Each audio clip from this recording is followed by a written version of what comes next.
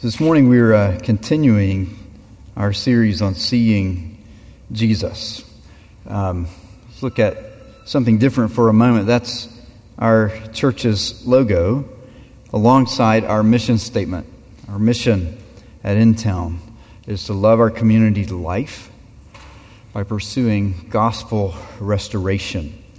In the fullest version of our mission statement, there's a paragraph-long definition of what we mean by gospel. I'll summarize it this way. It's good news. The good news that God's grace is available because of what Jesus has done. That's the gospel. And we believe that good news about Jesus has the power to have significant impact on the world. And so, again, in that fuller version of our mission statement, after you read this definition of the gospel, you read these three kinds of impacts that we believe the gospel has and that God is calling us to pursue as a congregation. The first of those is put this way: the gospel transforms the hearts and minds of individuals. The gospel, this good news about Jesus, has the power to change us. Sometimes we capture that in this way. So think of just a part of that logo and see at the center this cross. It's a way of symbolizing visually the fact that we need to be changed. We need for the gospel, the good news about Jesus and what he has done, to transform our minds, our hearts, our lives, everything about us. Today what we want to do is take some time to remember that this kind of transformation was at the heart of Jesus' mission as well. When he spoke about the reason God had sent him, he talked in these terms. We're going to see that this morning from John chapter 3. Conversation Jesus is having at night in Jerusalem. And a leader from the Pharisees, a man named Nicodemus, has come to Jesus at night, likely because he can't be so open about his interest in Jesus at this stage. It might be dangerous. So Nicodemus comes and he says essentially, "Hey Jesus, you came as a great teacher and miracle worker. That is awesome." And Jesus says, "Well, actually, I came for something much more fundamental than that. I came because people need to be completely made new, utterly transformed." Let's listen into this conversation. Caleb's going to read for us from John 3. This morning's scripture reading is John chapter 3, verses 1 through 8. Now there was a man of the Pharisees named Nicodemus, a ruler of the Jews. This man came to Jesus by night and said to him, "Rabbi, we know that you are a teacher come from God, for no one can do these signs that you do unless God is with him." Jesus answered him, "Truly, truly, I say to you, unless one is born again, he cannot see the kingdom of God." Nicodemus said to him, "How can a man be born when he is old? Can he enter a second time into his mother's womb and be born?" Jesus answered, "Truly, truly, I say to you, unless one is born of water and the Spirit, he cannot enter the kingdom of God. That which is born of the flesh is flesh, and that which is born of the Spirit is spirit. Do not marvel that I said to you, you must be born again. The wind blows where it wishes, and you hear its sound, but you do not know where it comes from or where it goes. So it is with everyone who is born of the Spirit." This is the word of the Lord. Thanks be to God. Let's take a moment and pray together. Lord Jesus, we were singing, well, some of us were singing, others of us were humming, just a few minutes ago, that you are more than life to us. And because you are more than life to us, we want to hear you speak through the Scriptures. We want to treasure each of these words that you said so long ago, but you speak them again to us here and now by the power of your Spirit. You are more than life to us. Some of us are ready and eager. Help us to be transformed by listening to your word. Some of us believe that you are more than life to us, but we've forgotten it. over the past week with all of its burdens and sorrows and trials. Would you wake us up so that we can hear from you again? And some of us, Lord Jesus, have never seen you as more than life. We might find you to be vaguely interesting, maybe even admirable, but we've never seen you this way. Through your words here in the Scriptures, awaken faith, we pray. Amen. So maybe you've had a shower like this at some point in your home owning or rental history, right? It's the one that's gross. It's the one that's falling apart, but it still works okay. We had one of those in St. Louis, and for 5 years we kept a garbage bag over part of the shower. The reason is because there were a few loose tiles, and just kind of cementing them back down and putting some new grout in probably would have taken care of it, right? But it takes a while to get around to that sort of stuff, so I just never got around to it. And eventually you said, let's tackle it, let's do it. And you start digging stuff out and you find out, it's more than just a few tiles needing to be glued back down. That behind those tiles is rot and decay and rust and mold. And so you start digging those things out and you figure out, we're just going to have to do a total demolition of the entire bathroom. And that's what it was. So instead of just a half-hour project, gluing down a few loose tiles, right? It becomes a 6-week project because a whole lot more was needed than what you could see on the surface. Nicodemus showed up to talk with Jesus about how to regrout a few loose tiles. And Jesus said, I got something a whole lot deeper in mind. Here's why. Because Jesus knew this. Every person needs complete transformation, a total renewal. We know this applies to every person because this conversation continued in John chapter 3, and this well-known verse in verse 16, right? God so loved the world that he gave his only Son, that whoever believes in him would not perish but have eternal life. The world, whoever. The conversation Jesus is having is not just for Nicodemus. It's not even just for the other Pharisees, the group that Nicodemus belonged to. It's not even just for other Jewish people. As we saw in last week's sermon from John chapter 12, there were Greeks who wanted to know Jesus. The whole world was coming to Jesus. This transformation is something that every person needs. Every person needs complete transformation. Complete transformation. You see, that would have caught Nicodemus off guard because he showed up having a pretty good theology of transformation already in his head and heart.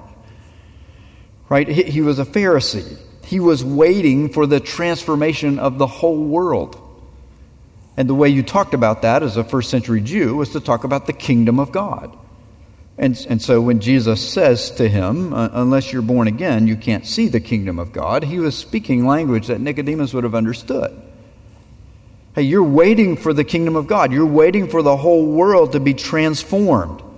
At this, the end of the age, the day of the Lord, everything's going to be changed. And Nicodemus would have believed that in order to experience that kind of transformed reality, you have to be resurrected. You have to be living in a body that's no longer under the curse of death. And if you've died, then when the day of the Lord comes, you will be resurrected and changed, and your body will be transformed so that you can live in this transformed world. Nicodemus was a Pharisee. The Pharisees were waiting for that day of resurrection to come. Some other Jewish groups didn't think there was going to be a day of resurrection.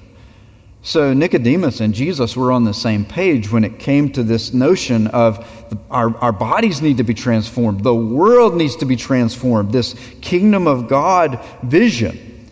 Okay, but how can you be confident that when that day comes, you will experience resurrection and get to enter into this kingdom? Nicodemus had an answer. You do your best to please God. And the Pharisees would have said, we do our best to please God by keeping rules strictly and carefully. That's what we encounter when we read about the Pharisees in the New Testament. These are people who thought we're waiting for the world to be transformed.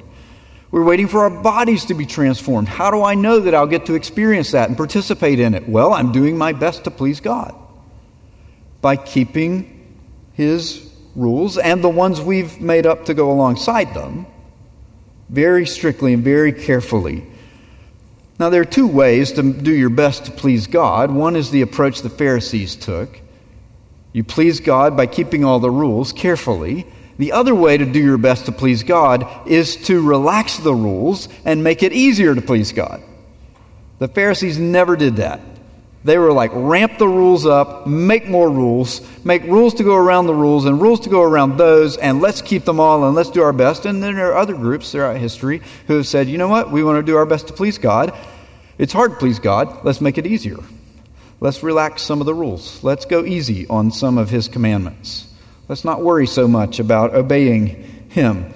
But either way you go, the path is still the same. You please God so that you'll know that whatever good thing is coming in the end, whatever transformation is available, you'll get to be part of it.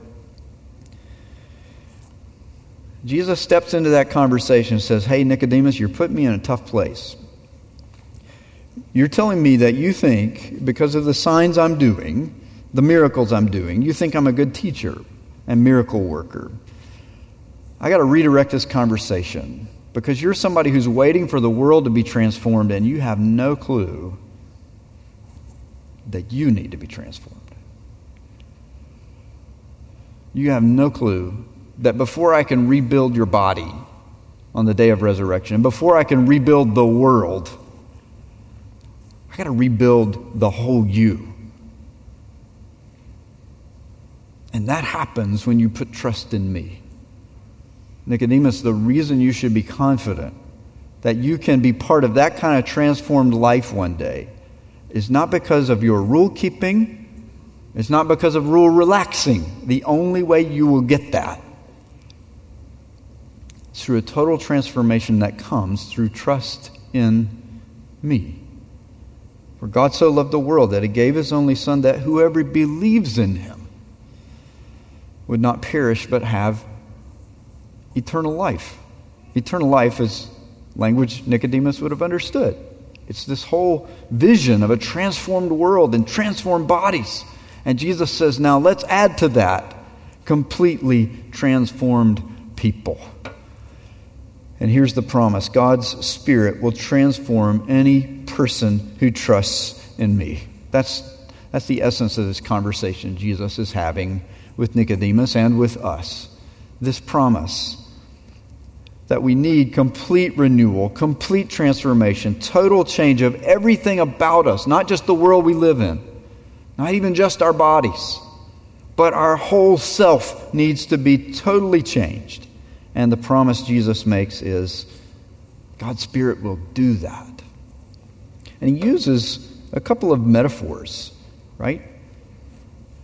Now He says this first to Nicodemus in verse 3. I say to you, unless one is born again, he can't see the kingdom of God.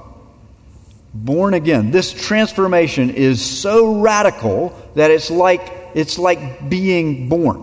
The transition from not being alive in this world, in your mother's womb, to being alive in this world. That's a pretty radical shift. Well, Nicodemus, I'm talking about something just that radical. Being born another time. Nicodemus doesn't know how to make sense of that. Doesn't fit his paradigm. I know the world needs to be born again. I know my body needs to be transformed in that way, but my whole self needing to be transformed that way doesn't make sense. So what are you talking about, Jesus? Man can't enter his mother's womb and be born another time, verse 4 says. And Jesus says, let me try again. Same idea, different language. I say to you, unless one is born of water and the Spirit, he cannot enter the kingdom of God. Ringing any bells for you, Nicodemus? I'm trying to help you here.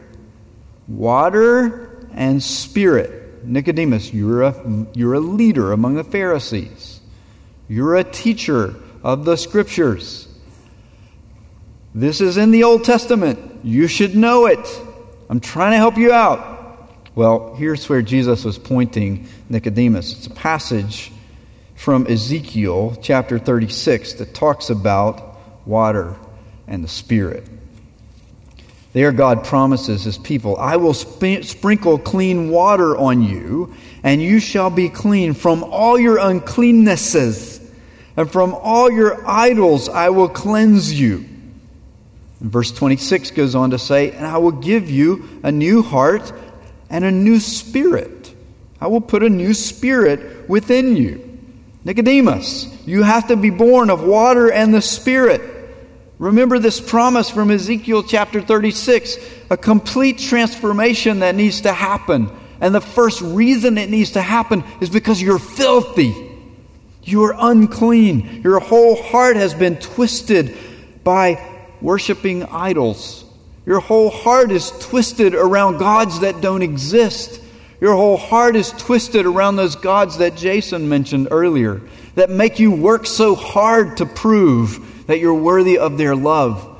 Your whole heart has been distorted by all of that. And none of your rule keeping will change your heart. And if you relax the rules, that won't change your heart either. The only way you can participate in the kind of life that God has in mind that involves transformation of the whole world, transformation of your bodies, it begins with transformation of everything about you. And that has to happen because you're not clean. Your heart is not pure. Your heart is not oriented toward worshiping the God who is real and who is there. And so the first step is, I need to give you a new heart. I need to put a new spirit within you. Jesus says, unless you are born of water and the Spirit, you can't enter the kingdom of God. Ezekiel's text goes on to say, this is God speaking to His people, I will remove the heart of stone, a hard, lifeless heart that is unable to respond to God. I will remove from you this heart of stone and give you a heart of flesh, soft, full of life, able to respond to God. And I will put my Spirit within you and cause you to walk in my statutes and be careful to obey my rules. Wait a minute, I thought rule keeping wasn't part of the equation. It's actually not what Jesus is saying, is it? He's saying, look, rule keeping is part of the equation, but it's what gets produced by this radical transformation that the Holy Spirit accomplishes in your heart and life. When He changes your heart and mind, you now want to obey God's rules. And you're willing to let go of all the rules that aren't God's. And you don't beat people up for not keeping your rules, or my rules, or this country's rules, or somebody's cultural rules. But God's laws begin to matter immensely to us when the Holy Spirit changes us. But that's the result. It's not the qualifying entry condition. Jesus, I'm here, I'm a Pharisee, let's talk. I kind of got this thing figured out. You're on our side, right? You're a good teacher, you're a miracle worker, you came from God, so you endorse our view of the world, right? We're waiting for this transformation of the world, we're waiting for this transformation of our bodies, and we don't need any transformation of us because we're already good at keeping the rules. And Jesus is saying, you got that rule-keeping thing in the wrong place in your equation.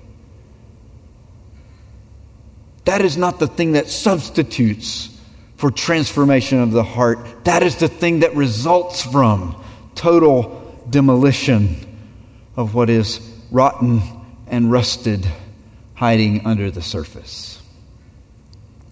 And the Holy Spirit will do that kind of change in the life of anyone who trusts Jesus. So what do we do? Well, you can read through these 8 verses of John's Gospel, John chapter 3, and they don't tell you to do anything.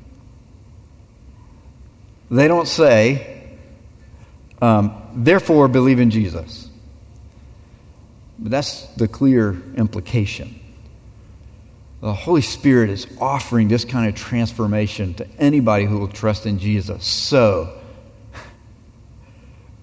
who would hear that offer and not seek it? Seek the transformation that the Spirit gives. How do we do that? How do we do that? Well, it requires a certain kind of posture. A posture I'll describe as repentance and faith. Repentance. It starts by saying, God, there is nothing about me that is so right that it doesn't require total transformation.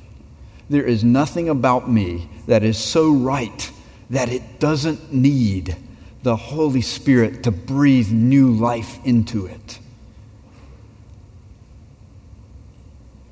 Jesus uses this language in verse 8, the wind blows where it wants to, and you hear it sound, but you can't tell where it's coming from or where it's going. You can see the impact it has on the world around you. He's using that language, wind, well, because in both Hebrew and Greek, there's one word that means spirit and wind and breath. So in Ezekiel chapter 36, you get this promise of the Holy Spirit changing our hearts and lives. And in Ezekiel chapter 37, the prophet is looking out over this valley filled with dead, dry bones. And a mighty wind blows across the bones, and they are raised to life again. Well, when you read that in Hebrew, a mighty spirit blows across the bones. A mighty wind, a mighty breath from God blows across the bones. It's all the same word, and the same thing is true in Greek here. So Jesus is making this clever play on words, right? As he says, the wind blows where it wishes. The Spirit breathes where he wants to. You can't control him. You can't predict what he's going to do. But when the Spirit breathes, life happens. When the wind blows, things move. Waves form in the ocean. Trees fall. The wind blows. The Spirit breathes. There is nothing in my life that is so right before you, God, that I could say the Spirit is off limits here because I've already got this part of life figured out. There's nothing about me that is so right that doesn't need you to dig a little deeper and look under the loose tiles and find out where the rot really is and replace it with something completely new, the life that the Holy Spirit can give. That sense of repentance, well, is that for the beginning of the Christian life? Because we've typically read John 3 as sort of this text that calls people who don't yet trust Jesus to do so. And absolutely that kind of transformation and this sort of posture of repentance is for the beginning of the Christian life. But guess what? We're meant to continue as we began. When the gun goes off at the beginning of a race, racers don't run a few steps and do something different to finish the race. The thing they used to begin the race, they used to finish the race. It's the same with the Christian life. So whether you're not a Christian right now, or whether you've been a Christian for forever, the call is the same. Let's stand before God with honesty and say, God, there is nothing about me that's so right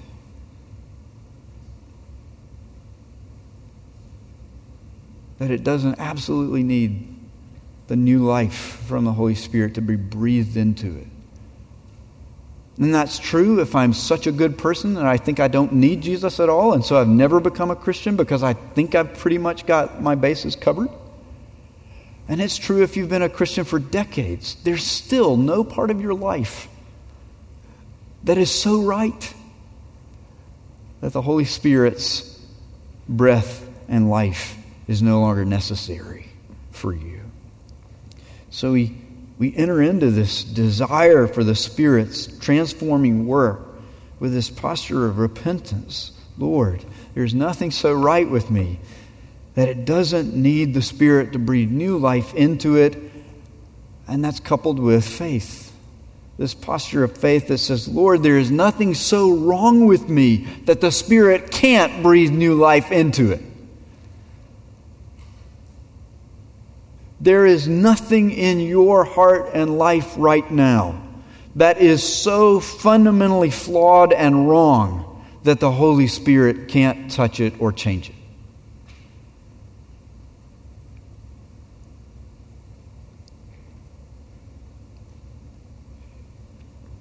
There are times when you're going to think, no, that can't be true for me. You don't know about my anger issues. If you knew about my anger issues, then you would know that the Holy Spirit just can't change that. The wind blows where it wishes, Jesus says. The Holy Spirit can blow anywhere He wants. And so when we stand before the Lord with repentance and we say, Jesus, I need you to change every part of me, we hold on to faith that says, Jesus, I trust that you can change every part of me. It gives us hope when we think about personal issues like anger or lust or greed or gossip. It gives us courage when we think about issues that are bigger than the personal. We start to say, well, let's talk about social justice. Let's talk about racial issues for a moment. Golly, those are just so deep, they can't possibly be changed and transformed, can they? They can. But I'm tired of hearing about racism. I'm tired of hearing about this stuff. Can we talk about something else? No. Let's hold with repentance and say, even if we have changed and grown in that area of our lives and our life together as the people of God, there's nothing so right about our attitudes toward race that they can't use the life and breath of the Holy Spirit blowing through us and across. And we hold those things together. Holy Spirit, we need you to change us. Holy Spirit, we know you can change us. Our confidence is not that we'll be changed because we're good rule keepers. Our confidence is not that we will be changed because we'll relax the rules and make the bar easier for us to get over. Our confidence is in your power to change us so we can experience real growth and real change and real transformation in any area of our life individually, our life together as the people of God. That's the confidence that Jesus wants us to have as we come to Him and trust. Let's apply that one more way. Throughout Christian history, the primary tools that believers everywhere have agreed that the Holy Spirit uses to do His work of transformation in the lives of people are the Scriptures and prayer and worship. Now, it is easy to see how each of those could be treated as just one more way to be rule keepers. Right? If the Holy Spirit uses the Scriptures to change us, then 3 verses a day in Greek at 6 a.m. That's my rule, and I'm going to do it every day. And the Holy Spirit's going to change me because I'm good at keeping the rule. Or prayer. Prayers have to be this long, and they have to use thee and thou, not you. And they have to follow a certain pattern. First confession, and then adoration, and then. And if you keep that rule and worship, well, that's why we're in the room, right? We're rule keepers. And everybody who's doing this from home, they're not rule keepers. We don't really believe that, but it can easily become that, can't it? Any of these things that the Spirit would use to do His life-breathing work in our souls, we have a tendency to see it as just one more exercise in rule-keeping, one more way to keep the loose tiles glued down in your heart. But what they actually are is opportunities for deeper transformation.